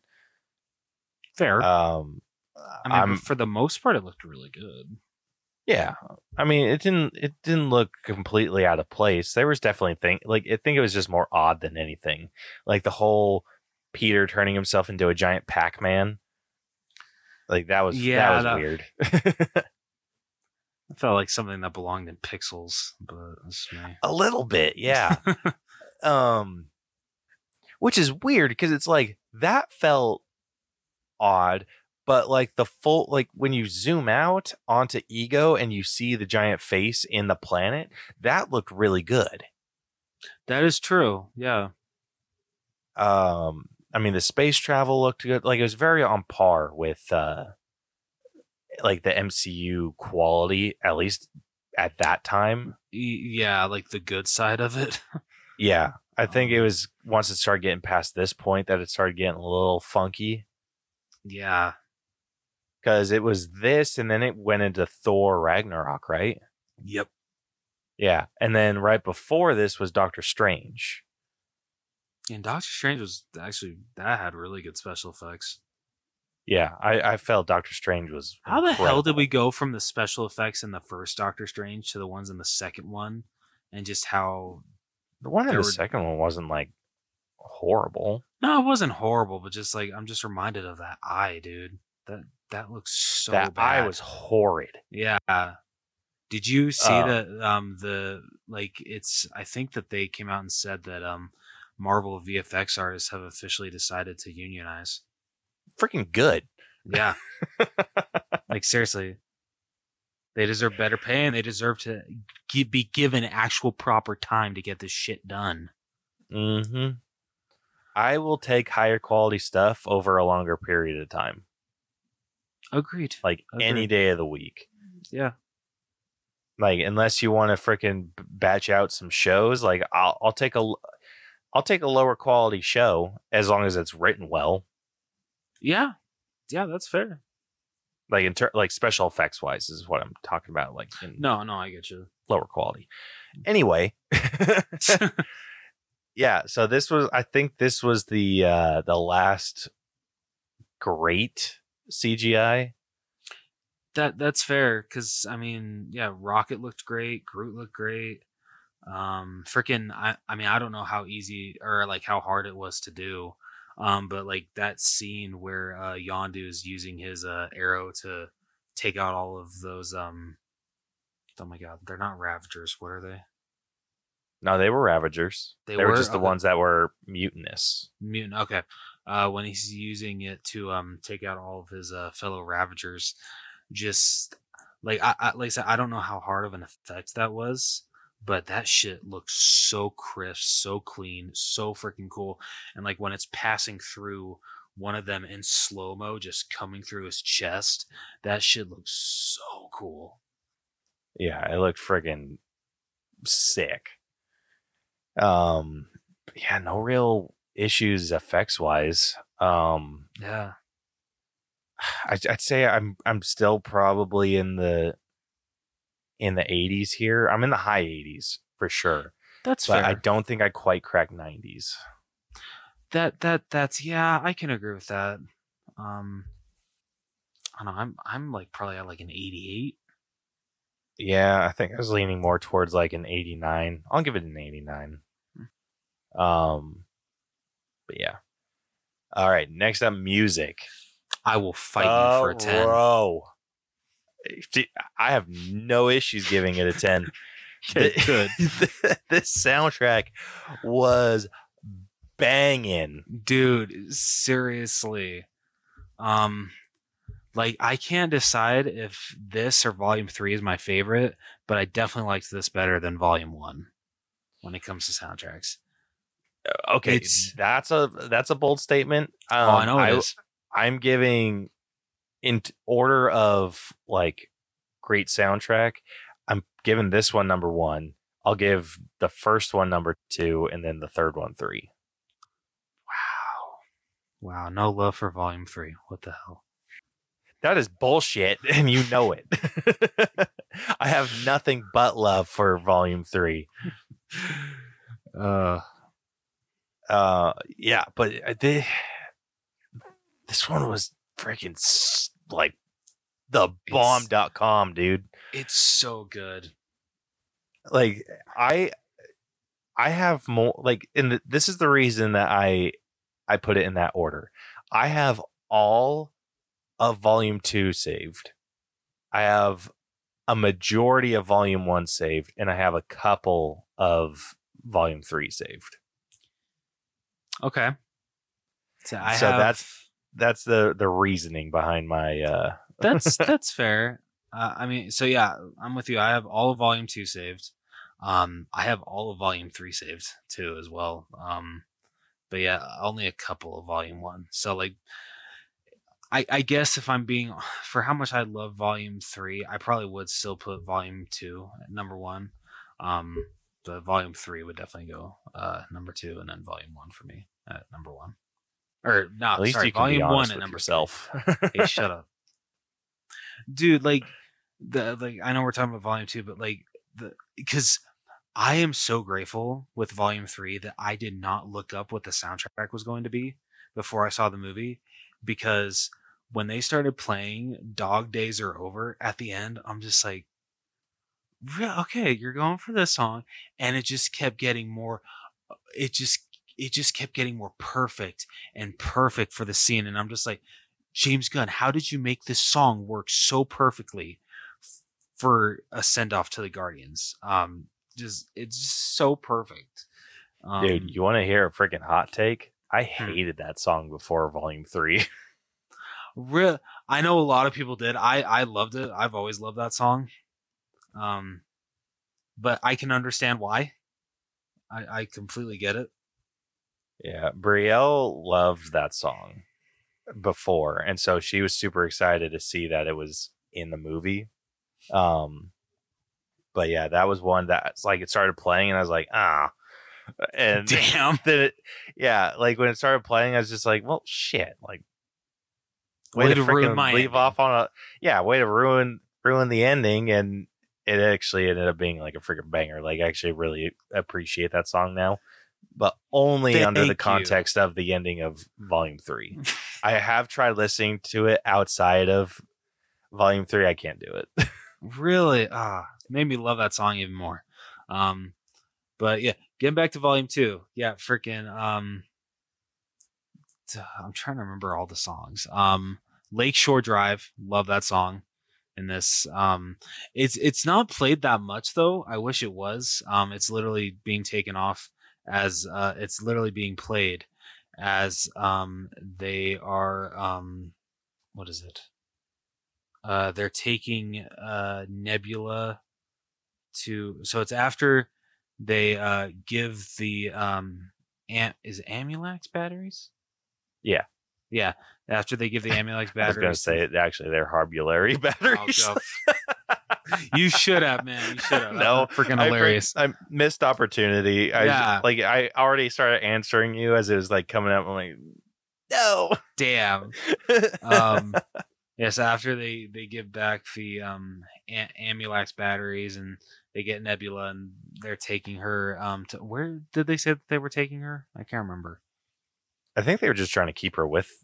That's she was going to take her to Nova. That's what it was. And so that song's playing as like freaking, it's like showing Baby Groot just like looking out the back window at the freaking sovereign, not sovereign planet, sovereign.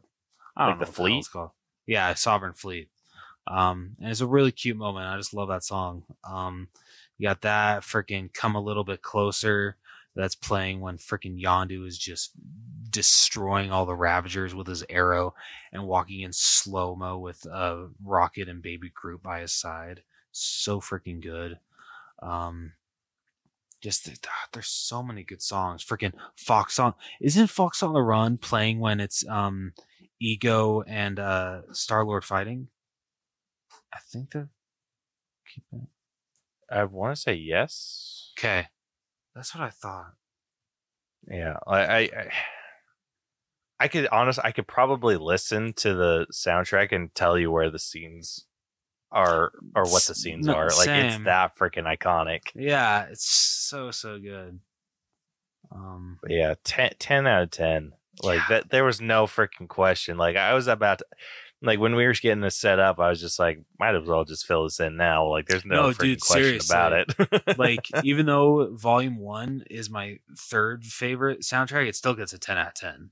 All Guardians movies get a 10 out of 10 for their soundtracks. The way that James Gunn works in these songs to benefit the story and just how it works so well with the scene, I feel it's honestly a craft how he's able to do this. And Oh, yeah. it just adds to the scene so much more. Dude, have you ever listened on Spotify to his Meredith Quill Awesome Mix? No, I haven't. It's a banger. Yeah, okay, I'll check it out. Yeah, so he had like every song that he feels Meredith Quill would have had on like repeat or like a copy of, he put in this playlist, and it freaking rocks. Okay. I'll definitely have to check that out. That's awesome. Yeah, anytime I'm in a mood for like not my normal type of music, but just kind of I want something playing, like I'll usually throw that on. All Like right. I have it saved and everything. It's freaking fantastic. I like it. Hell yeah. All right, next up we got costumes. This is a tough one. That's fair. Because I know I pointed out to Caleb before we started recording, like the biggest standout for me is that in this Yondu actually gets like the classic like fin. It's not like the like just like the flat fin that it is in the first one. It's like the full on like swooped up fin in this, and it's freaking great. I love it. But like other than that, there's really no big standouts. I mean, I guess like with Mantis and the introduction to her, you get her new costume. But the Guardians are wearing basically the same stuff that they wore in the first one. Only thing different about Star-Lord is now he has a longer jacket. It's more of like a trench coat instead of his leather jacket, I guess. Yeah, but I mean, even like in combat, he wasn't even wearing that. He was wearing the long sleeve like gray t-shirt. That's true. Yeah, that's very true. Which I mean, even like that is in its own right an iconic look, because you can see someone wearing that out anywhere and be like, "That's freaking Peter Quill." Yeah, easy. Yeah. No, So I mean that's one of those costumes that was like it was tricky for me. That's fair. Drax really didn't have anything. I mean, other than him being shirtless, but I mean that's just the iconic Drax look. Gamora didn't really have anything too special. No. But, Literally, I mean, the only thing that changed about Rocket is like literally the exact same costume, but instead of like the main colors being orange, they're blue this time. Yeah. That's really it. Yeah, so this one's like hard to rate. So like I'd put this on the same level as the first. I can definitely agree there. Yeah, I mean it's iconic enough because I mean you got Yondu is freaking carrying the weight of this team on their shoulders. I mean you got some cool Ravagers. I think Sylvester Stallone's Ravager outfit was pretty bitchin'. That's fair. I can definitely. But I mean, you can't really weigh him in too much because I mean he was just such a small part. Yeah. So yeah, I think this is somewhere. I think I'm like maybe an 8. Like I can agree with you. Yeah, I mean I can be talked down to a 7 if. I don't know. I feel that I don't know, to me, Yondu's fin that really brings me up to an 8, just because it's so comic accurate, and it just makes me, it put a huge smile on my face, and I don't know, for that alone that pushes me to an 8. Fair. All right, last up we got our own personal scores. Who do you want to take this one? You're leading this one. You pick. All right, let's have you do this one. Okay. This is easily one of the best sequels to come out within the MCU. I love this movie to death. One of the big things that I have, especially when it comes to like MCU, or something I find that's hard to come back to, is the origin. And that's usually what the first movie is. It's usually an origin, and that's exactly what that was. It was an origin to the team. And like, don't get me wrong, it was good, but if I'm going to, I always kind of lean more towards watching the film where they're already kind of established. Like, and it's weird because like, and this is like can be said with like any of the franchises. Like, I'm more inclined to watch Age of Ultron versus the Avengers. And Really? listen, hold up. I see you judging me. Just a little bit. No, the reason that I'm more inclined to is because the Avengers are already established as a team. Avengers kind of built up to it, but like, I like to see them fight as a team, and Age of Ultron is going to give me that. Same thing with like Iron Man. I'm probably going to watch Iron Man 2 over Iron Man 1. I know Iron Man 1's a better movie, but Iron Man 2 is an established Iron Man. Also, I feel Iron Man 2 gets way too much hate. Iron Man 2 is not bad. It's not as bad as people think. Iron Man 3 is meh, but I honestly hate Iron Man 3. I won't say I hate it, but I'm going to be honest right here. But really quick, sorry, I just want to. Can we just touch upon that? It's kind of bullshit that we only actually got to see the Avengers like reassemble fully as a team in just 2 movies. We only got to see them actually assemble as a team in 2 movies, like the OG6. They never assemble in Infinity War, and they never assemble in Endgame. Technically, or I guess they technically do in Endgame a little but bit. it's not like combat. Yeah, it's more just it's not the same. Yeah, not quite. That makes me sad. It is bullshit. Yeah, sorry, I didn't mean to interrupt you. No, you're good. But yeah, it's the same issue that I have. I know objectively that like that a lot of the ones where they're a little bit more established as a character is either like usually a lower quality film than the origin, but most of the time this is one of those cases where I'm more inclined to watch 2 versus 1, and it's because of how much of a good time I have watching this film. I love this film. I think it's so much freaking fun, and it still has the emotional moments that you kind of like come to expect from Marvel, but it's done so freaking well, and that's just because James Gunn is a freaking bomb of a director. So my personal score for this, I think I'm going to give a 91. I thought you were going to be a lot higher, actually. I was thinking about it. Sorry, I don't mean to. I'm not trying to change your mind. I know, you made me question myself. My bad. Sorry. You bastard. I'm sorry. I'll stick with 91. I'll stick with 91. I feel good about it. All right. No, completely. No, it's a good score. Yeah, honestly, I don't really have anything else to add with other than just agreeing with everything Caleb said. It's definitely the rare sequel that is better than the original, and or at least to us. And arguably, I'd say it's one of the not only the best sequel in the MCU, but one of the best sequels I've actually seen. Just the characters are great. Music's great. Just overall, just a really, really good sequel. And I remember for years that this was like one of the biggest MCU movies that I always caught myself coming back to, because I just had so much fun with it, and I love these characters so much. And so yeah, so personal score,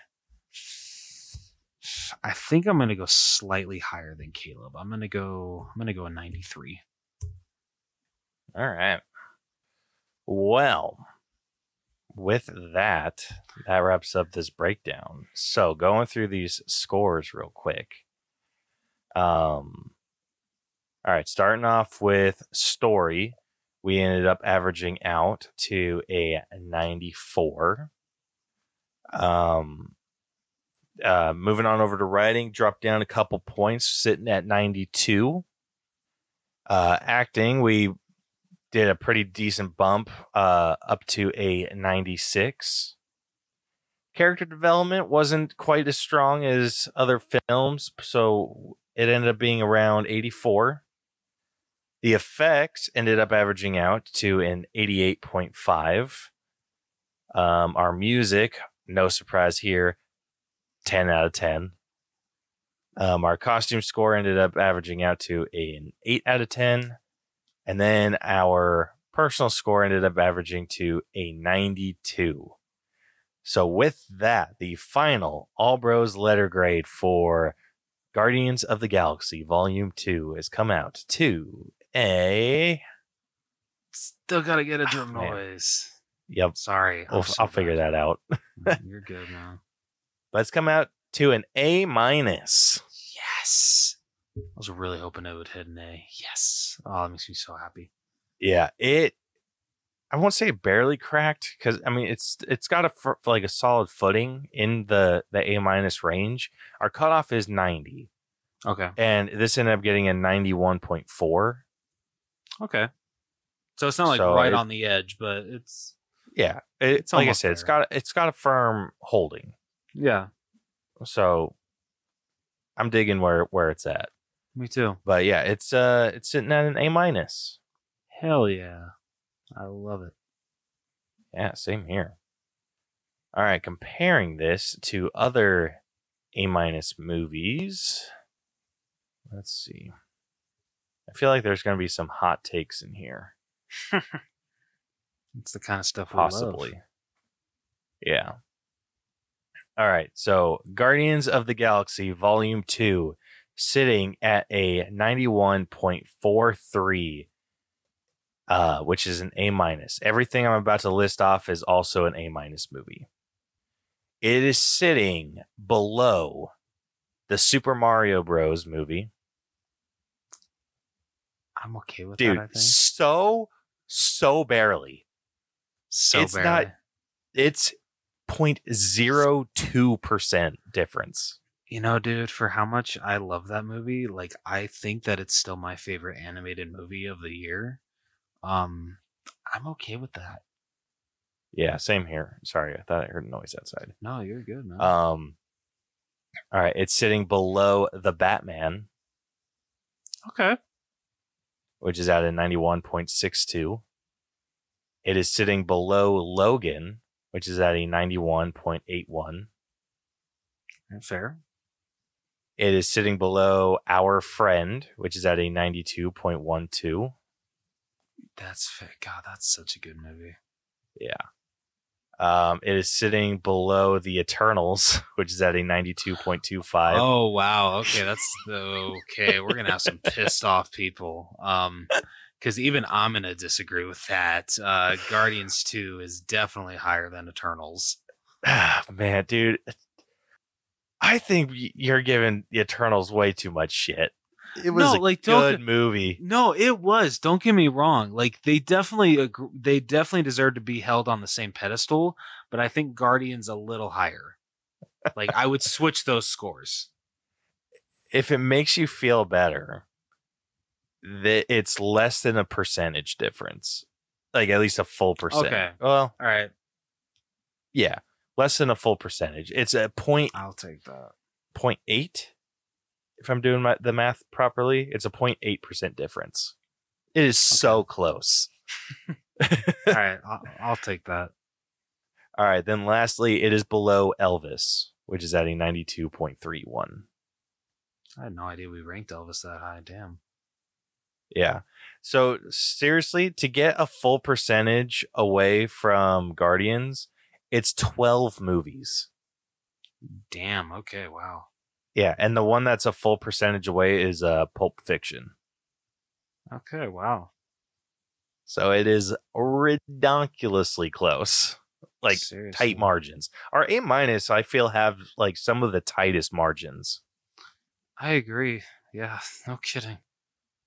All right, going the opposite direction. We put Guardians above Coco, which is at a 91.4.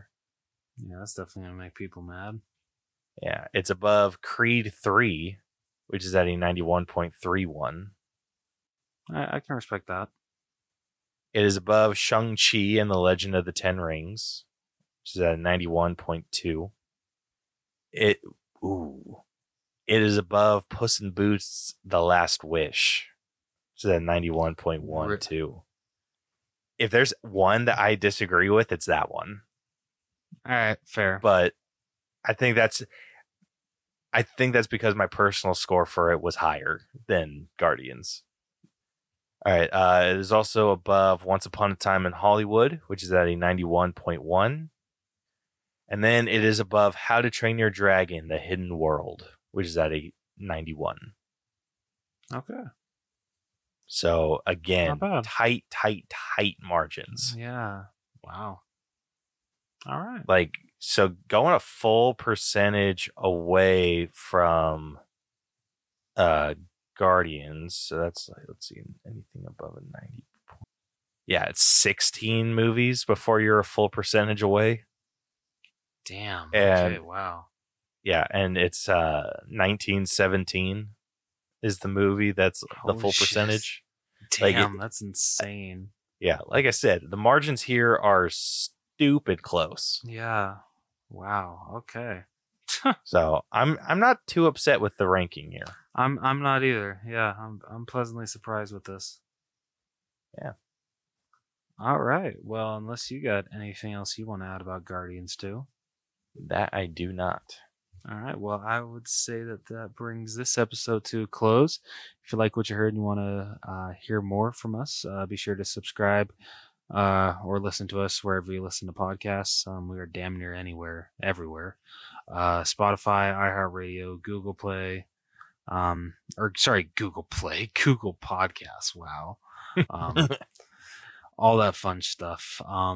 If you prefer to listen on YouTube, you can catch all of our episodes there. You can follow us on all of our social medias. We are at Facebook, facebook.com/The Allbros, Twitter, Instagram, and TikTok at The Allbros. At those places, you can find our questions of the week, answer those, recommend movies that you want us to do mini breakdowns on. That's where you can find all of our mini breakdowns. Thank you, Sam. That's very kind of you. We appreciate you listening all this way through 2 hours. Like, kudos to you for making it this far. I know it's freaking late over there. Yeah, man, that's later for you, man. I feel bad. Yeah. But if you prefer, so that's where you can find all that stuff. If you prefer to get in contact with us through email, you can do so. That is the allbroschannel@gmail.com. If you want to check out our merch store, you can find it at tpublic.com/user/the Allbros channel. Or you could also check out our website, tinyurl.com/the Allbros. Next week on the podcast, we will be breaking down A Haunting in Venice, the new Kenneth Branagh murder mystery. So, yeah, pretty excited about that. You guys can look forward to that next week. But until then, this has been the All Bros Podcast. I'm Jonathan. And I'm Caleb. And we will see you guys next week. Deuces. Oh, you asshole. How's it feel, bitch?